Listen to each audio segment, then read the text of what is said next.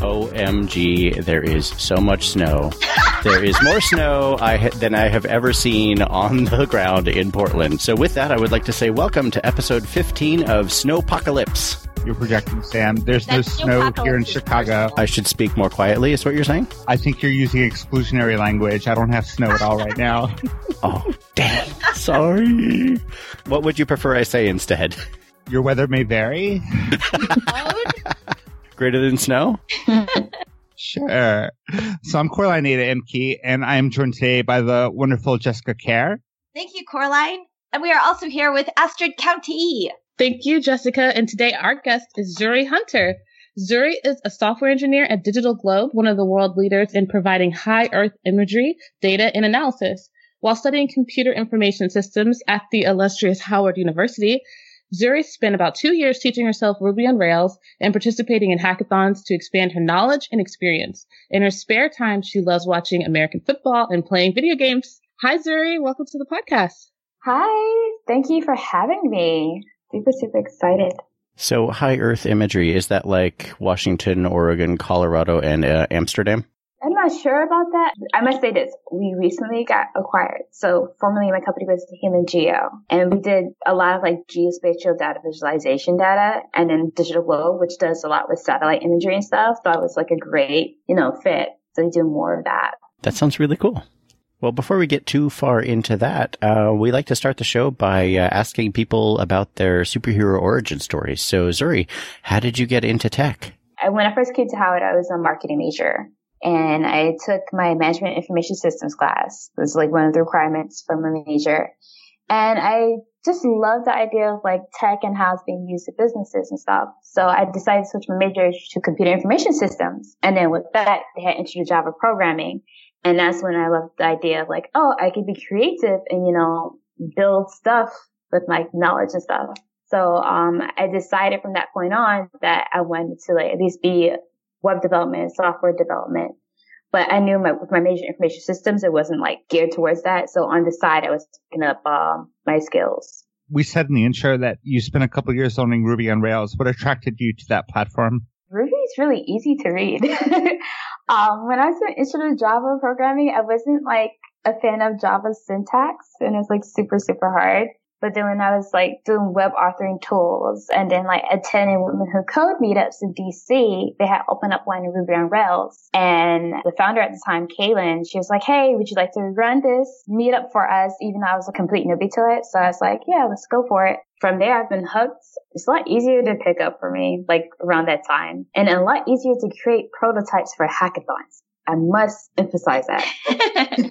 Like, it's so fast because like at the NFL hackathon, I was doing an app in Ionic and that took forever trying to like build up the base interface behind it. And like Rails is just click, few commands and boom, you got something working. Do you remember what your first Rails app was? Yes, I do. It was a Pinterest demo. So when we first launched Ruby on Rails for DC at Women Who Code, I hope I didn't like butcher his name, Matan Graffel, the owner of 1 Month. He gave us a discount for the ladies to go through his course of 1 month Rails. And that was basically making a Pinterest app going from like design using Bootstrap all the way up to deployment using Heroku. So that was like my first Ruby on Rails app right there. I have done that, so I know exactly what you're talking about. That's so awesome. Yeah, his documentation is so good. Like as I continue down the road and I look back at it, I'm like, I appreciate this so much. So Zuri, when did you first start participating in hackathons? Because I know that you had talked about the fact that you changed your major, but when was your first hackathon after you decided that you were going to be interested in learning how to program? So my first hackathon, fun fact, I didn't really participate in. I just, came as a spectator. But my professor in the summer 2013, Professor Henley, he was pushing me to go to these events. And he's like, you don't have to do anything because I'm a really shy person. So he's like, you don't have to do anything. Just come, just see what people are working on. You don't have to join the team. Just show up. So, that summer I attended my first hackathon.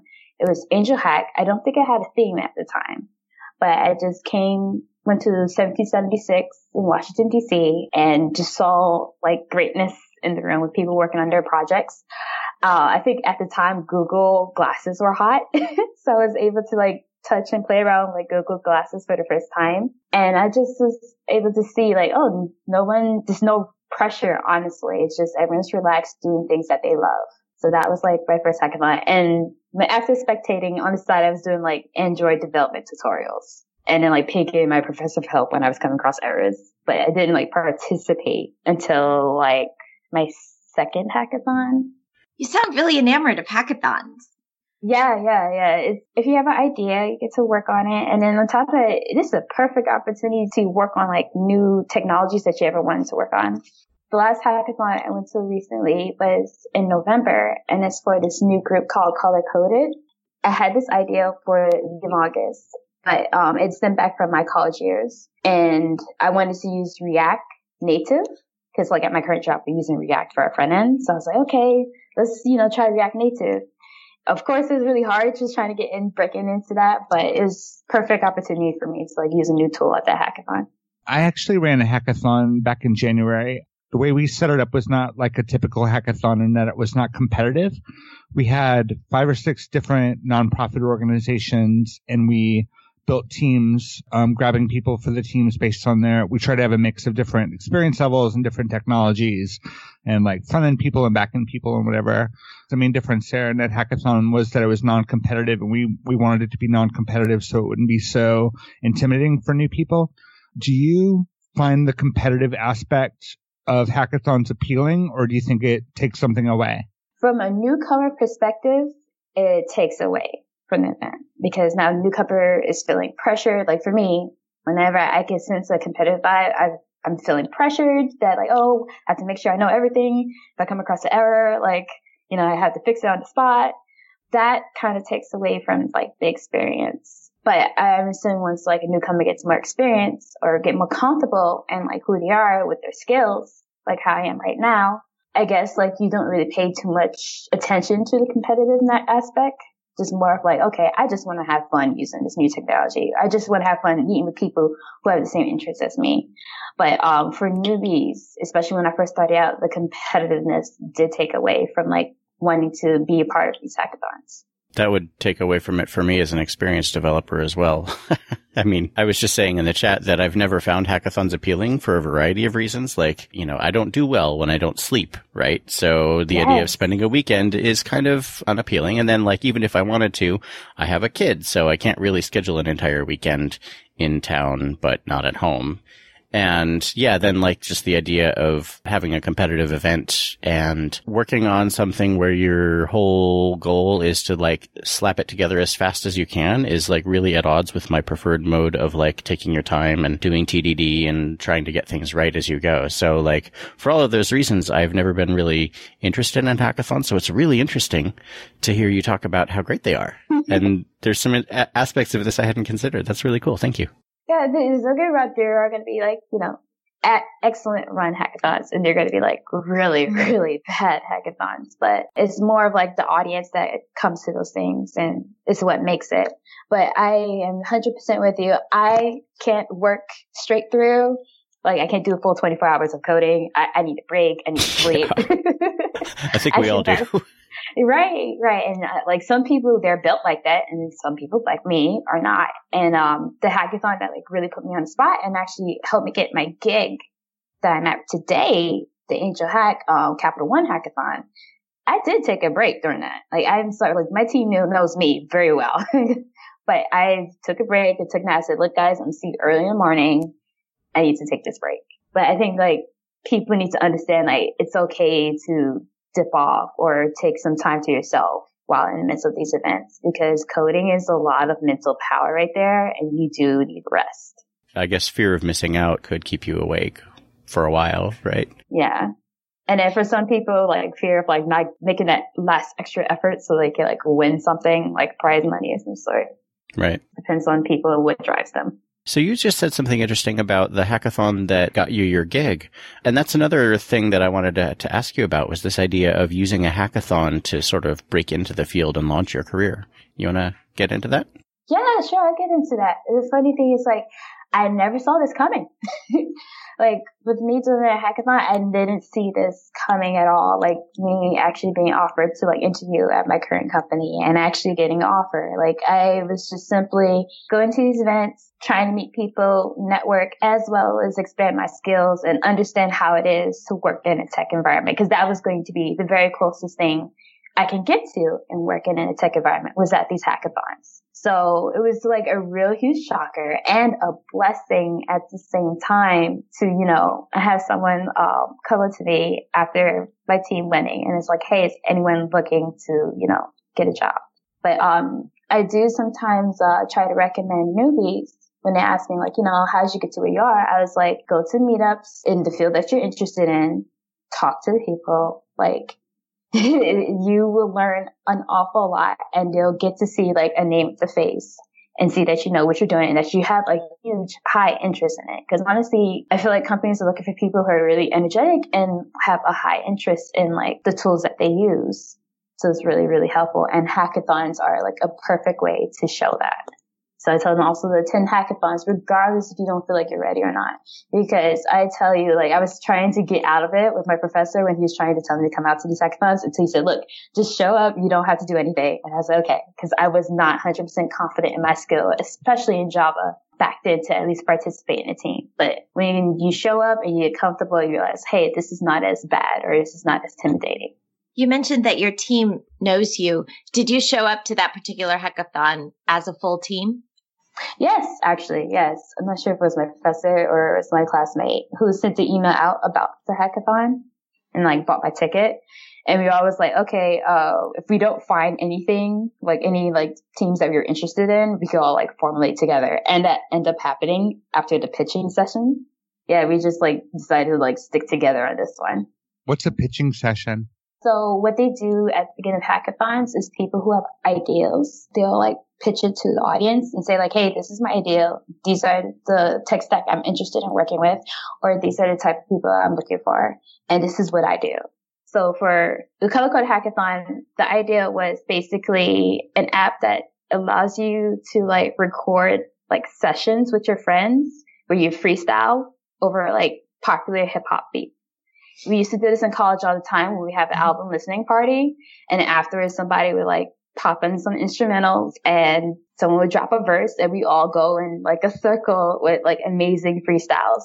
So I wanted to like create an app that makes it a lot easier to have that process as well as record it and share it with your friends. When I was pitching that idea, I also explained to them like, hey, I'm like a full stack developer, but these are the tools I'm interested in working with, like React. So if you're fluent with React, that's great. If you have some experience with audio engineering, that's also a plus too. And I also would like to have a designer.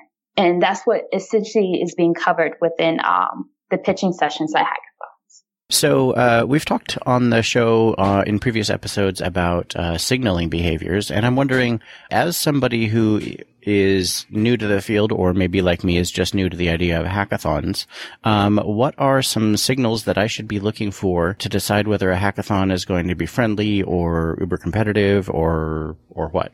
I like to judge hackathons on whether it's going to be friendly or not based off the type of people who show up. What I try to do is like talk to the people that are there that show up and ask them like, hey, what do you do? What brings you here?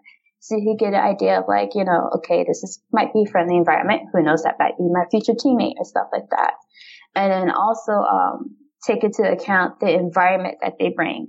When I say environment, I mean the setting. Is it comfortable for you to sit down and, you know, start coding? Is there like access to the bathroom? Is there a whole bunch of water? Is there a whole bunch of food? Like those stuff really make or break hackathons and actually contribute to the vibe of hackathons. So also like do look out for those things. But the key thing is to talk to the people that are there. And if you're having like a iffy vibe, like, okay, this person's very standoffish, or this person's like really open and welcoming and is very excited for this, I think that would be like a good indicator of whether you want to be like still participate in this hackathon or not. Oh, and also do talk to the coordinators who put together the hackathon, because that can also read like whether this is going to be a good experience or not. That's interesting. I was maybe wondering if there were signals I could look for before I went to decide if I wanted to go, but it hadn't occurred to me that you could show up and if you're not having a good time, you can leave. Of course. I mean, now if you had paid for a spot for a hackathon, I'm sure you would want to get your money's worth. But like, there's events where you don't really have to pay for money, you just show up and you can be like, all right, I'm not feeling this. I'm about to dip. And see, you're not being held there against your will. Like, you can always show up and dip. Like, you don't have to stay for the entire thing. The idea of paying to participate in a hackathon seems really strange to me.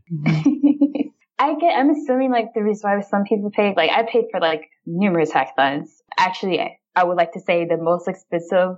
Well, I wouldn't say the most expensive because like the only reason why it was expensive for me was because I had to fly out to there.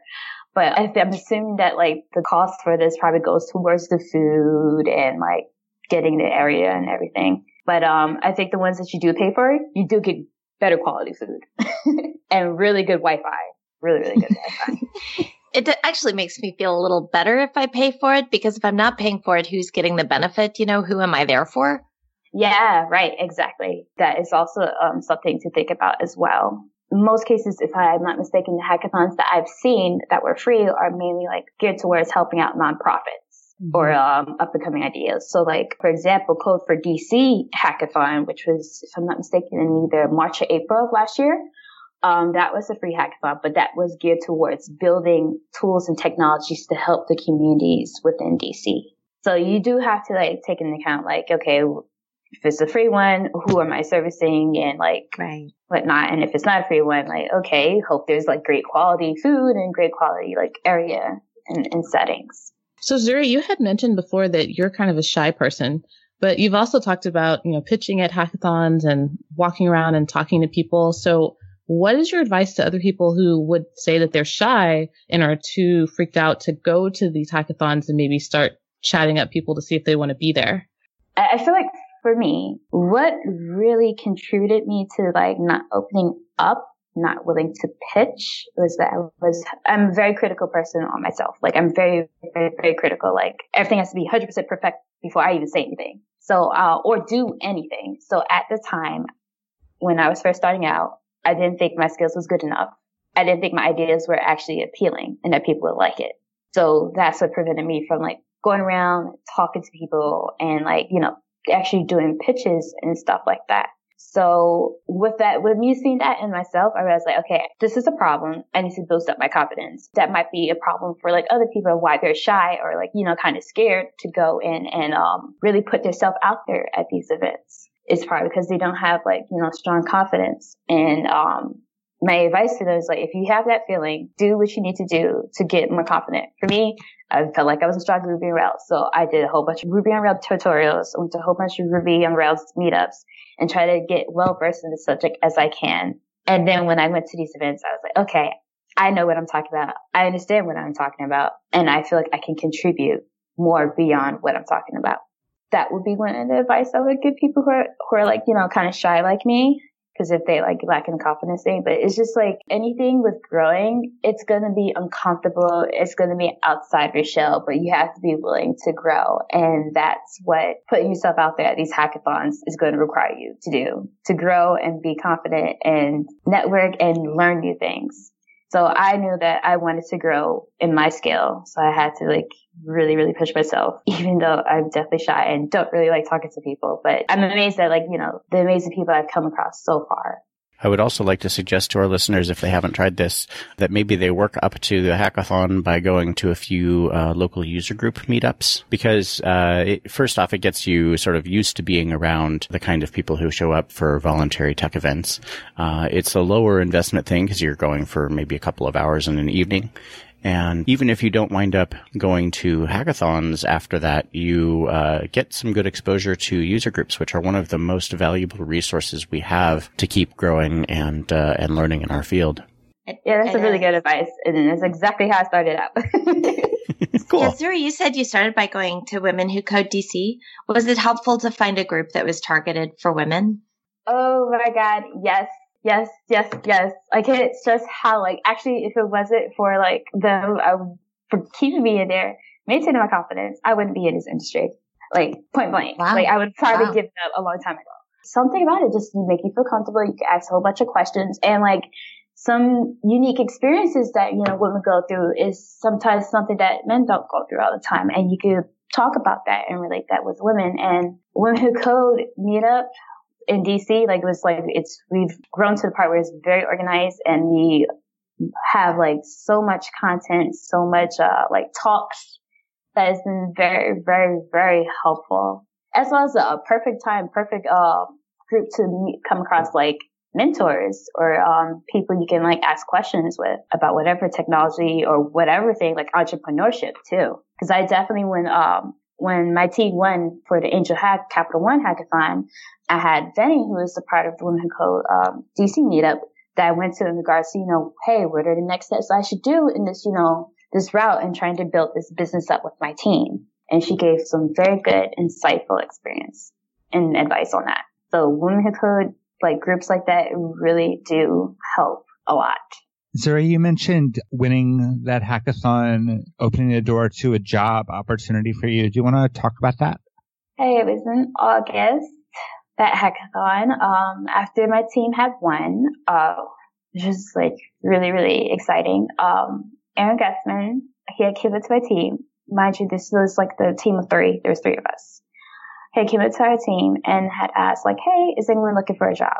Actually, first, he really, really loved the front end aspect of our project. Like, he really was like harped on that more than anything else. And then asked if anyone was looking.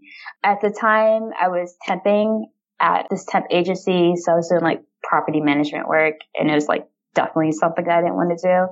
And I was like, you know what? Yeah, sure. I have no other choice. I'm trying to get into this industry.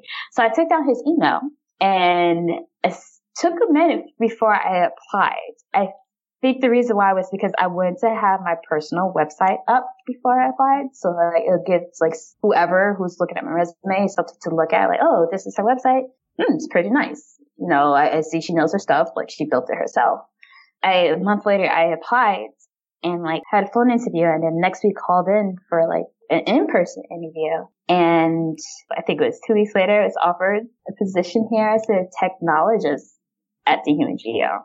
And that was like very, very exciting, because I kid you not, prior to that, I've been like applying to a lot of companies, and every single one of them, you don't have enough experience, or, we don't have like, we're looking for senior developers and mid-level developers. You don't have a computer science degree, even though it's information systems.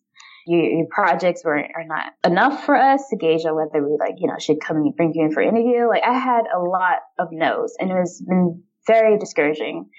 Very, very discouraging. But for every no, every million no's or some sort, someone's going to say yes. And the Human Geo said yes to me. So I was really, really, really, really excited and happy, and more of a blessing than anything else. You only need one yes. Zuri, what did they do when you got hired to bring you up to speed? Because you were very junior and you had very limited experience. So what did they do to kind of help you develop your skills and really get productive as quickly as possible? They brought me on board, introduced me to everyone, as well as my team and my team manager. And my team manager, team lead, more like it, basically said, yeah, so we're going to have you do work on the front end aspect of your application, and we're going to have you paired up with a senior dev. And from there, I was like learning and working with the senior developer, who was really, really good. Rob, he's like really, really, really good in like front end stuff, especially Angular. Like, I'm amazed. And I learned a lot from him. So it was more of like, working. I wasn't alone. I wasn't thrown out into like the water and said, float. But they paired me up with a senior dev and had me like learn from there. And also the first 2 weeks, they gave me time to like do some reading on Angular JS documentation, because that's what we were working on. So first do reading on that, and then work with the senior developer, and then learn from him. That's great. I wish more companies were willing to take what they perceive to be a risk and hire and mentor more juniors, because, I mean, that's the only way that anybody is ever going to get mids and seniors, right? Right. Exactly. You're so right about that. And then also it's kind of a shocker too, because at the time when I joined, I think I was like employee number 63, 64. So we're a small company, and most small companies, you have everyone doing everything, and no one has time for mentoring or like helping junior devs along the way. So it was really, really good that I was able to have that opportunity to have a senior developer work with me, as well as like guide me on what I need to do on the front end aspect for our project. How long have you been there now? I just reached a year in October. Congratulations. Thank you.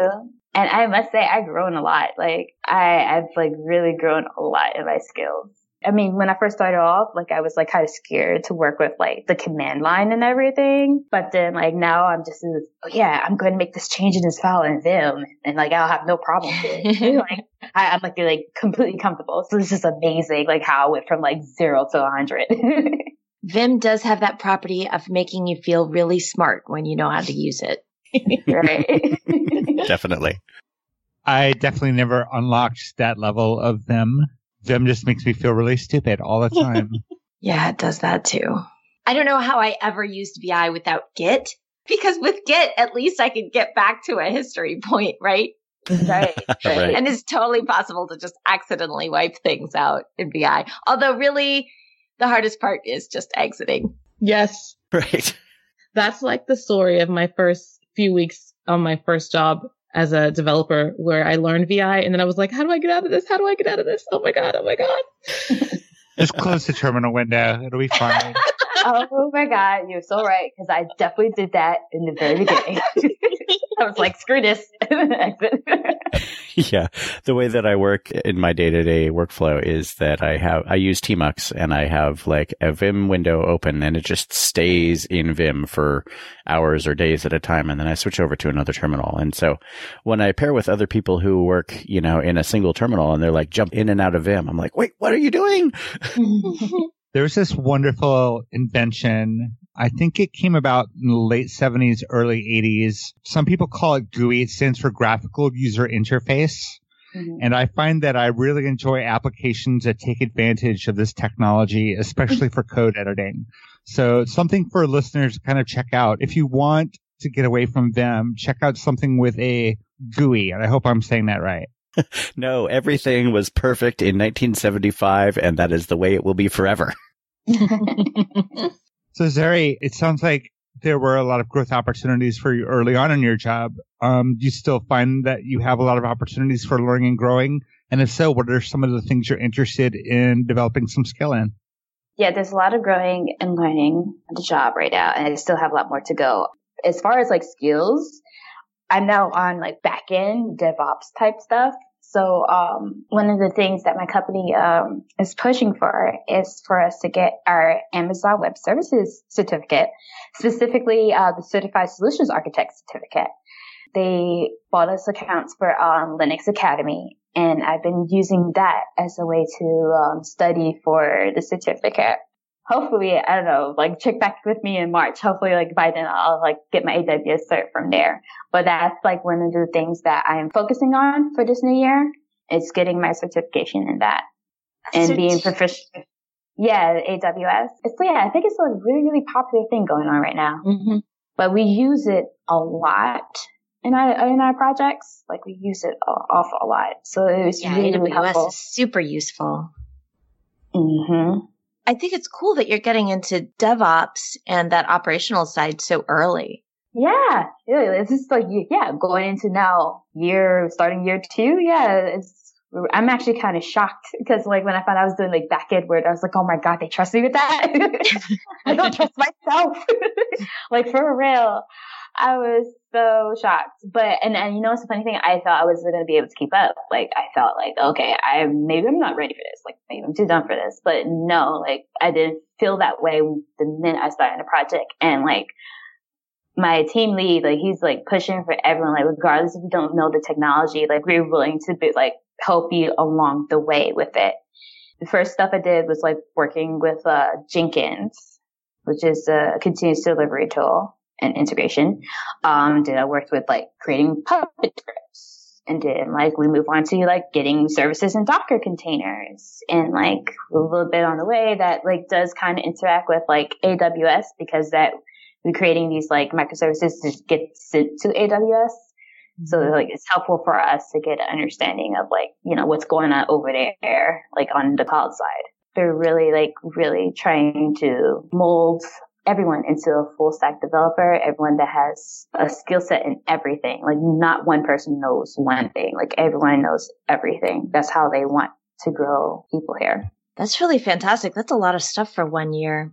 I've never gotten a certificate in anything. Has anyone else here gotten one? Yeah, I did about 20 years ago. I got a NetWare 3 certification. I was a certified NetWare engineer, and I stopped using those skills long before I was done paying off the classes. Ouch. Whoa. Wow. Yikes. Were the classes expensive? Well, I went to a 6-month thing at like Heald College, so I think I spent about $4,000 on that stuff. Plus there were the testing fees as well. Wow. Oh, that's wild. It was not a good choice for me. This is why I was surprised to hear that they're encouraging certificates. I mean, maybe this one is a totally like useful guided learning sort of path, but the history of certificates has been pay our company a lot of money so that we will give you a stamp and you will feel important. Yeah, and the funny thing is, like, I was like wondering because I remember talking to somebody who's like, oh, actually, I was like at an abstractions.io conference. I met someone who I was talking to them about AWS cert, and he's like, yeah, I remember when I got the Microsoft one. Can't remember specifically which one. And he was like, and you see where that one went, see where that one came and how that helped me. But it makes me wonder, like, okay, will this get obsolete? Like, will we no longer use this technology? But as I'm looking at the history of like how cloud services have evolved and how it's moving into like a major main thing, I have a feeling that that may not go away. For any given technology, will this become obsolete? Yes. Mm-hmm. But will the next thing? Will my skills transfer? Yes. Yes. Yeah. Yes. And that probably so. So maybe this is a little bit different because I know what you're talking about, Zuri, the Linux Academy, because I used that as well when I was working on a DevOps team. But it's not Amazon who's actually teaching you. It's another provider. And it is really cool because they give you a server. So you get an opportunity to learn how you can SSH into a server, into a remote server, and actually teach yourself in the way that you'd really be working. So it's not like you're just doing videos and then it's not real to you. So it seems like I don't know compared to the way that normal certificates work, but it seems like it's a good investment of time to learn a skill that's really transferable because it's not like you won't ever do that again. Like, we will always forever be SSHing into servers and making manipulations. Always. But also, like, I bought a course a long time ago on Udemy, which is really, really good. That's how I started off with the free stuff and trying to learn Ruby on Rails. But Cloud Guru had like a course on AWS certified software architect. So I'm going to also use that as well as learning with the Linux Academy for my certification. It sounds like you're really excited about all this continuous learning. You're destined for a great career in tech. Thank you. I hope so. I like learning new things. Like, I don't want to like be doing something repetitive over and over again. I think with me having my temp job and doing something over and over again, it just like really bugged me a lot. And I was like, yeah, I need to be in something where there's always something changing. There's always some new technology out there. Like, it keeps my mind fresh and ready. Yes, and we can always take what we're doing and do it faster or better. But not both. Probably not. Not at first, anyway. It takes a while to That's make true. it faster and better, but then we can. So, Zuri, before when you were talking about getting your first job, you mentioned that there was a lot of no's that you received. And I just wanted to find out, what was it that allowed you to keep going and keep looking for new opportunities and keep participating? Because a lot of people have talked about how getting all those no's or having a really hard beginning in tech made them discouraged. And some people didn't come back for a long time. So what was different for you that kept you in it? I would like to say, like, it was my current temp job. I knew I didn't want to do that, and that I really, really, truly wanted to be a developer. And I was like, just keep going, just keep at it. And then, like, with the support of Women Who Code community and like having the members tell me, like, listen, you know your stuff. Somebody's going to say yes. Just keep on applying. That's what really kept me going, kept me applying. We need a Scared Straight program for new developers. That's usually called working at a job you hate. That'll do it for you. Yeah. That did it for me. That's a lot of what kept me going as I went back for my bachelor's in computer science. Was like, I know what happens if I don't do this. Yes, exactly. And you don't want to live life like that at all. So that really kept me going. And that actually brings up another question I had, because I know that in the bio, we said that you have a degree in computer information systems, but you also said that people mentioned you don't have a degree in computer science. So what is the difference between the two? Because I know a lot of people have that question. And why would somebody assume that you can't do the developer job because you don't have the computer science degree? When I did interviews or like when I talk to anybody, I always give a quick story of like the difference between information systems and the difference between computer science. Information systems, all business aspect, you're basically at the end of the day being molded or being taught the skills of like how to understand IT and translate it to business terms. And you're basically the medium between the IT people and the business people. Like that's what information systems major could attain of. So when I was taking those classes at Howard to become that, I took more business classes than I took of development. Unlike computer science, you're studying the sciences of computers. So you're doing like a whole bunch of math classes. You're doing classes on like how the operating systems are built. You're doing classes on data structures. You're doing classes on algorithms. So it's more technical based and understanding computers and like algorithms and programming, as opposed to information systems, you're all about business. So like a good vast majority of my classes that I took that wasn't like computer science related or computer information systems related was like manager economics, accounting 1 and 2, supply chain management and operations. There was a lot of classes in that. So I had to take time aside and study like programming, studying Groovy and studying web development in order to at least somewhat keep up with what the computer science people are doing. So I would argue though that those skills are more relevant than algorithms, depending on the job you have. But for most development jobs, especially if you're a web developer, algorithms aren't going to help you as much as being able to talk to a business person and being able to understand what stakeholders are asking you for. Yes. Yes. I see it in like our current projects now, like how that really plays a huge role. Like how you're able to, all right, take whatever the system requirements, the functional requirements that the client is asking you for, and how do you translate that into, tech related stuff. I'm like, how to like tell the developers, like, these are the things and tools and tech stack that you're going to need to build the stuff so we can satisfy one of the user stories that we generated from receiving these requirements. So, I must say, like, with me having an information systems major and like being able to understand the business aspect, I'm able to have a clear vision of like, how the goals and how the project goals are being translated from the business aspect, design, development, production. Like, I'm able to see how that stuff is being built and generated. So that's what I like to tell people in regards to like, difference between information systems and, computer science. And also you can see it when it comes to, pitching, because people like it's computer science people, like they don't really know too much of like the business aspect as much unless they did like some side reading and stuff like that. When you have a business person, like they're able to translate that and help like the masses who don't know anything or don't know much about like the computer technical aspect. They'll be able to translate it and understand like what's going on.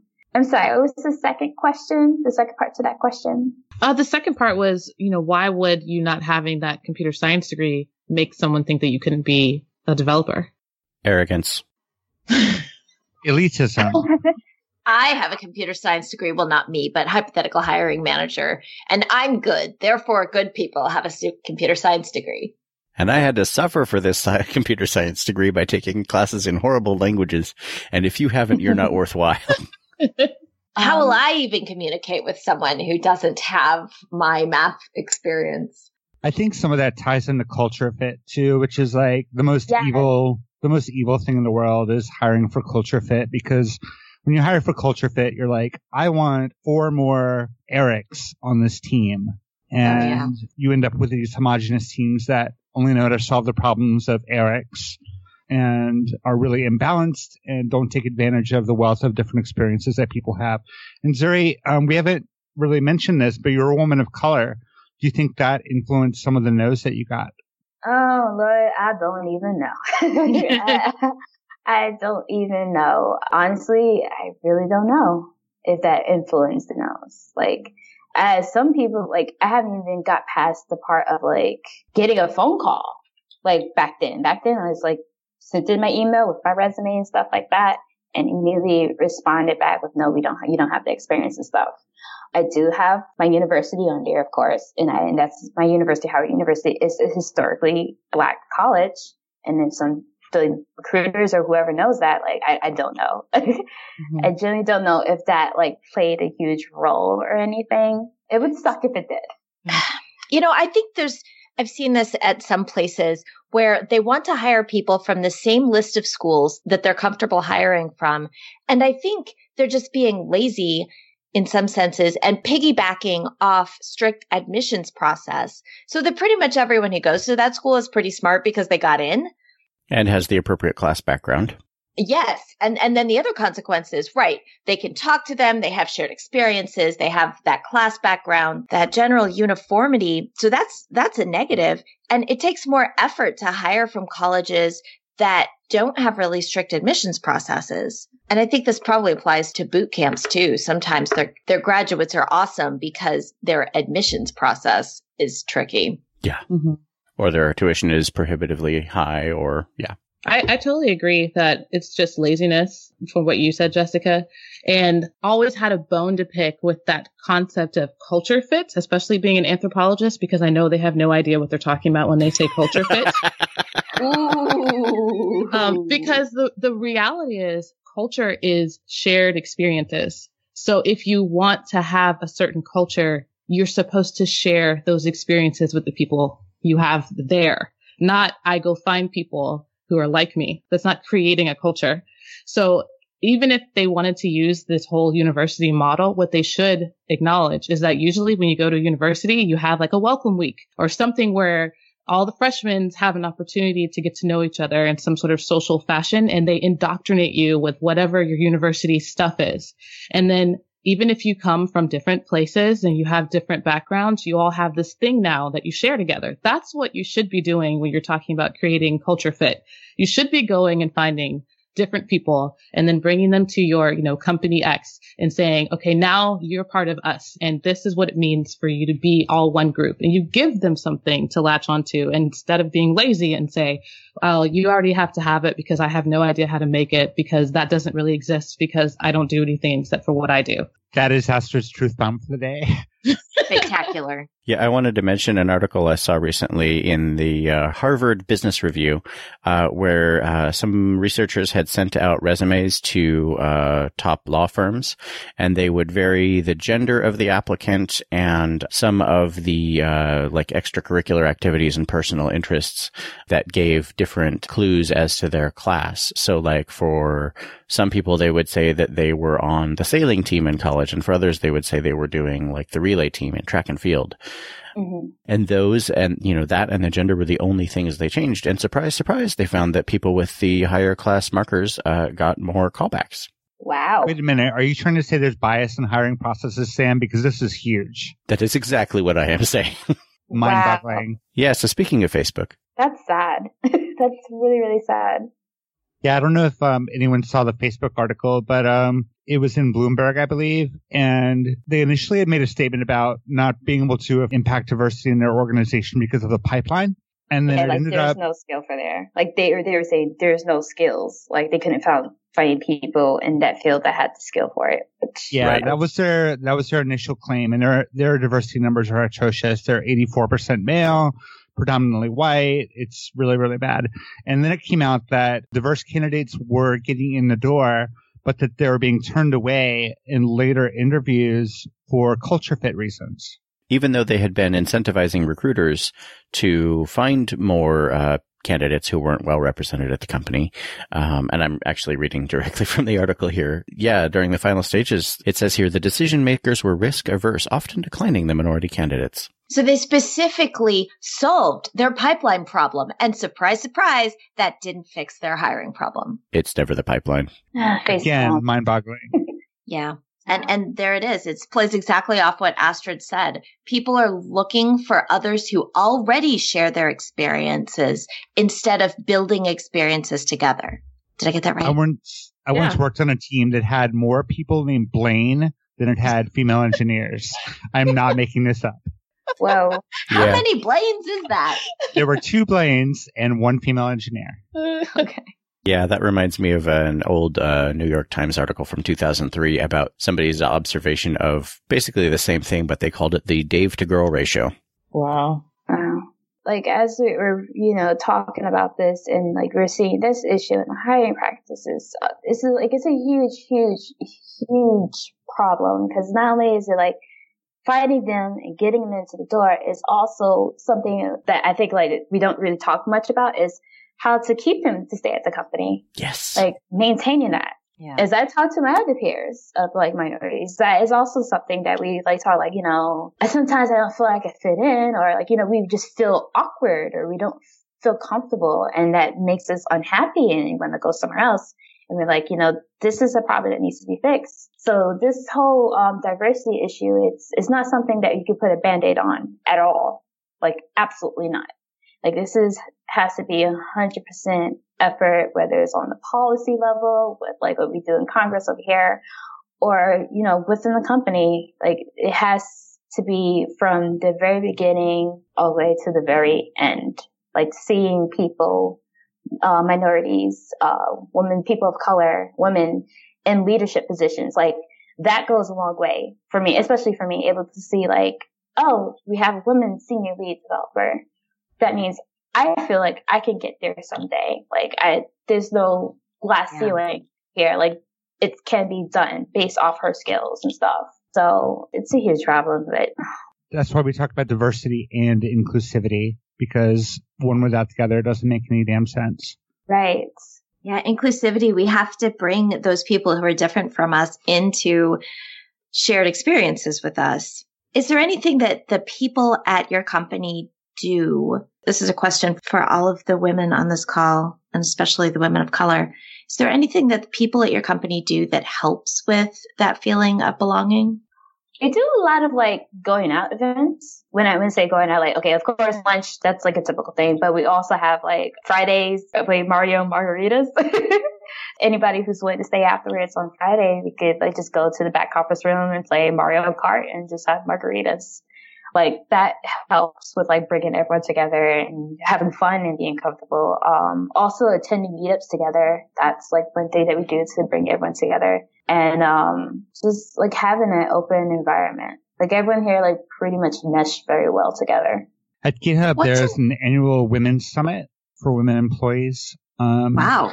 And that's like the official thing that gets done. There are also like unofficial women's lunches and, of course, dedicated Slack channels. We have a women only channel. We have a tech women channel.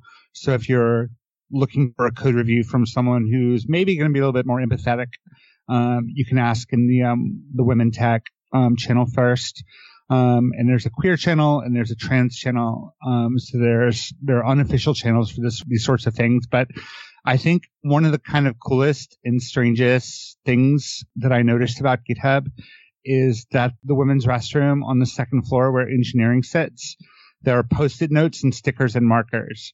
And all of the bathroom stalls are filled with Post-it notes and stickers and little messages of encouragement and counting how many women are at the company and asking questions and complaining about management. And just, it's this really strange open forum for like sharing different things about your experience as a woman at GitHub. And it's so there's really an cool. asynchronous anonymous bathroom channel. That is so cool. Yes.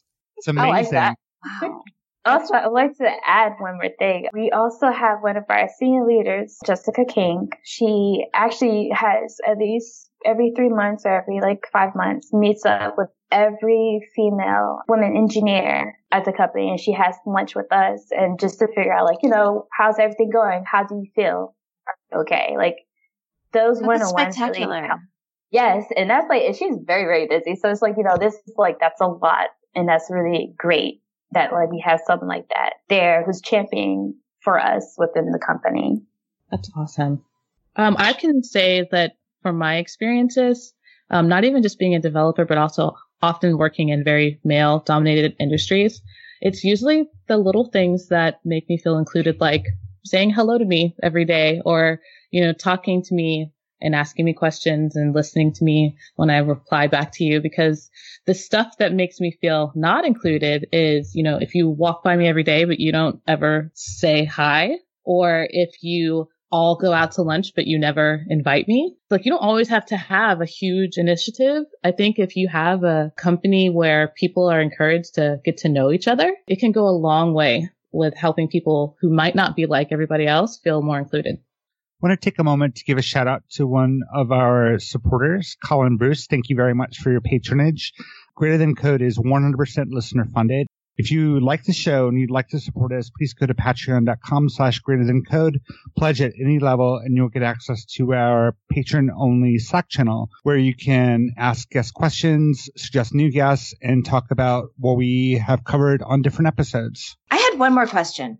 One thing that you mentioned at the very beginning of the show, Zuri, was that you signed up to lead the Ruby on Rails course meetings.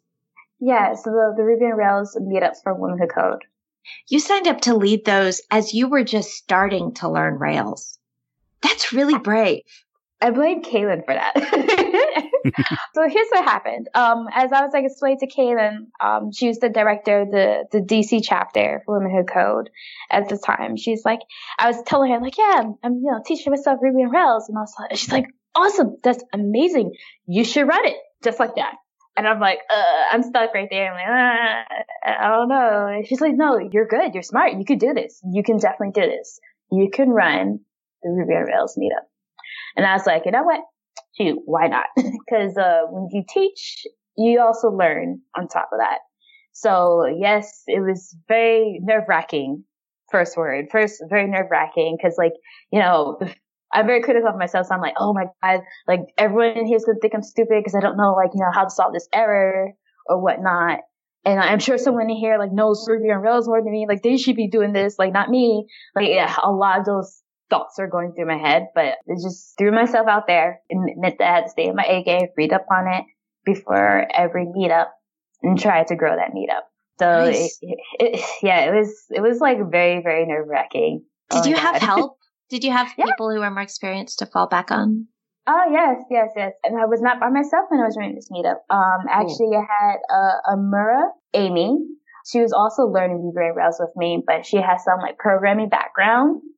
So it's really easy to piggyback off of her because, she was really good at errors. And she had a different way of learning too, which is really, really cool. She likes to have the thing be built already and she takes it apart to see how the mechanics work. So that's what she was doing with the 1 month Rails. She had it done already, or I think she took the final code base and started taking things apart to see how the code works and how how to create a pin and stuff like that, just to figure out how that works. So she had an interesting way of building stuff and was very good at solving errors. So definitely had her to piggyback off whenever we came across something that I had no clue about. It helps when someone says, you can do this. And also it helps when you're not by yourself. Yes. The you can do this part, definitely. Because, Kaylin has really been definitely pushing me. Everyone within the Women Who Code community has definitely been pushing me. You can do this. You're smart. You're really great. This should be no problem with you doing this at all. Don't doubt yourself. So that's going to be my reflection of the day. I'll just pop us right into reflections. So at the end of the show, we like to go around and say, what did you learn today? What did you find particularly interesting? And this is mine because there were so many people who helped you in small ways. Your professors pushing you to go to the hackathon. Your MIS professor somehow influenced you to go into CIS as your major. There were the people at Women Who Code DC who made you feel welcome, and Kaylin who said you can do this, and Amy, I think it was, who was helping you with the Ruby on Rails workshop. And then there's your team at the hackathons, and you did this. You kept pushing through all discouragements and kept learning. The other thing that I really noticed was that through all of this, you're like, well, I learned something, so it must be good. Right. Absolutely right. I was like, well, growing pain, it was painful, but that's what I try to do. Everything I go through, I at least try to learn something out of it. Yeah, because then you come out as a stronger person. Sam wants to call these things micro kindnesses or micro affection. I'm going to go with micro mentoring. Yes, that's the perfect word. Micro mentoring. I like that. Nice. We need to make this a thing, like micro mentoring. Yeah, because we can all do that. It doesn't take formality. It's these little things that add up. That kind of leads into my big takeaway from this, and that is that, Zuri, you were very fortunate to have those sorts of supportive people and support networks around you. So I think that there are things that more senior developers can do to create those opportunities for micro mentorship, to create those support networks, to create those structures that will give new people the ability to get through all the no's and to find the yes and to find those learning experiences. So I'm going to be thinking about how, as a more senior person, I can foster those sorts of environments. Cool. I would like to add on to that because I just recently got like a formal mentor, which I'm really excited about.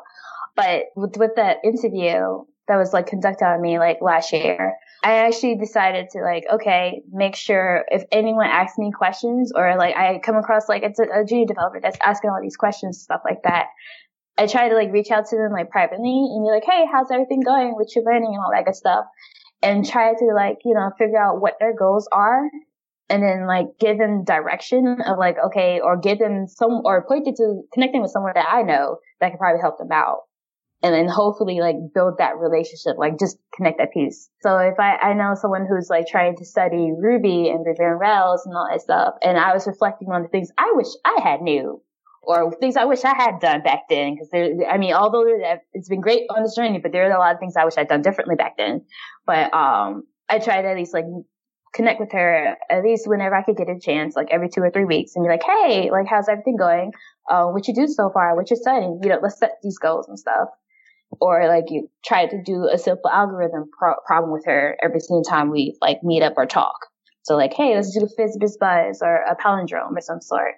But I feel like if any senior devs can do anything as simple as that, like just simply meet up with them or send a message every 2-3 weeks, like, hey, how's everything going? You should check out this material, or, are you having any issues with your current projects? Like that would be really, really helpful for them. Because it shows like people out there, like they're rooting for them and want them to get better. So the reflection that I have from our conversation today was to use hackathons as a way to try new things. I know in the past when I've gone to hackathons, I've usually been working on something. So I'm not really thinking about trying out new stuff. But I really liked what you talked about earlier, Zuri, about as you were interested in new technologies, then you would go to a hackathon and see how you could use it. And I think that's a really great idea about not just getting out there and trying other stuff, but also meeting people who are already good at it. And that could help with getting you more excited about it and keeping you interested, and also getting a chance to see more about what your skills are. Because one of the things I struggled with in the beginning was, there's so much technology and I didn't know exactly what I was interested in. And it was hard to figure that out on your own because everyone just tells you to try things, but you don't know what you're doing. So it seems like going to a hackathon to try it out is really a great way to get started. One of my takeaways is actually even a little bit more 101 than what you were just talking about, Astrid. I think I had just sort of reflexively been poo-pooing the entire idea of hackathons. And so maybe what I should do is just try to go and hang out at one, like maybe go for the pitch session and then come by for a couple hours the following day and just like hang out and see what people are doing and if anybody feels like chatting. Because yeah, that's something that it sounds like I've been missing out on. So that's really cool. And the other thing that I am going to take away from this is just the power of Post-its, because that idea of having Post-its and pens in the bathroom is just absolutely amazing. That sounds wonderful. Well, thank you very much, Zuri. This has been a really interesting and useful and educational conversation, and we've really enjoyed having you on the show. So thank you for taking the time to join us and talk to us. Oh, great. And thank you for having me. Like, this was really exciting and a very insightful conversation. Thank you. Bye, everybody.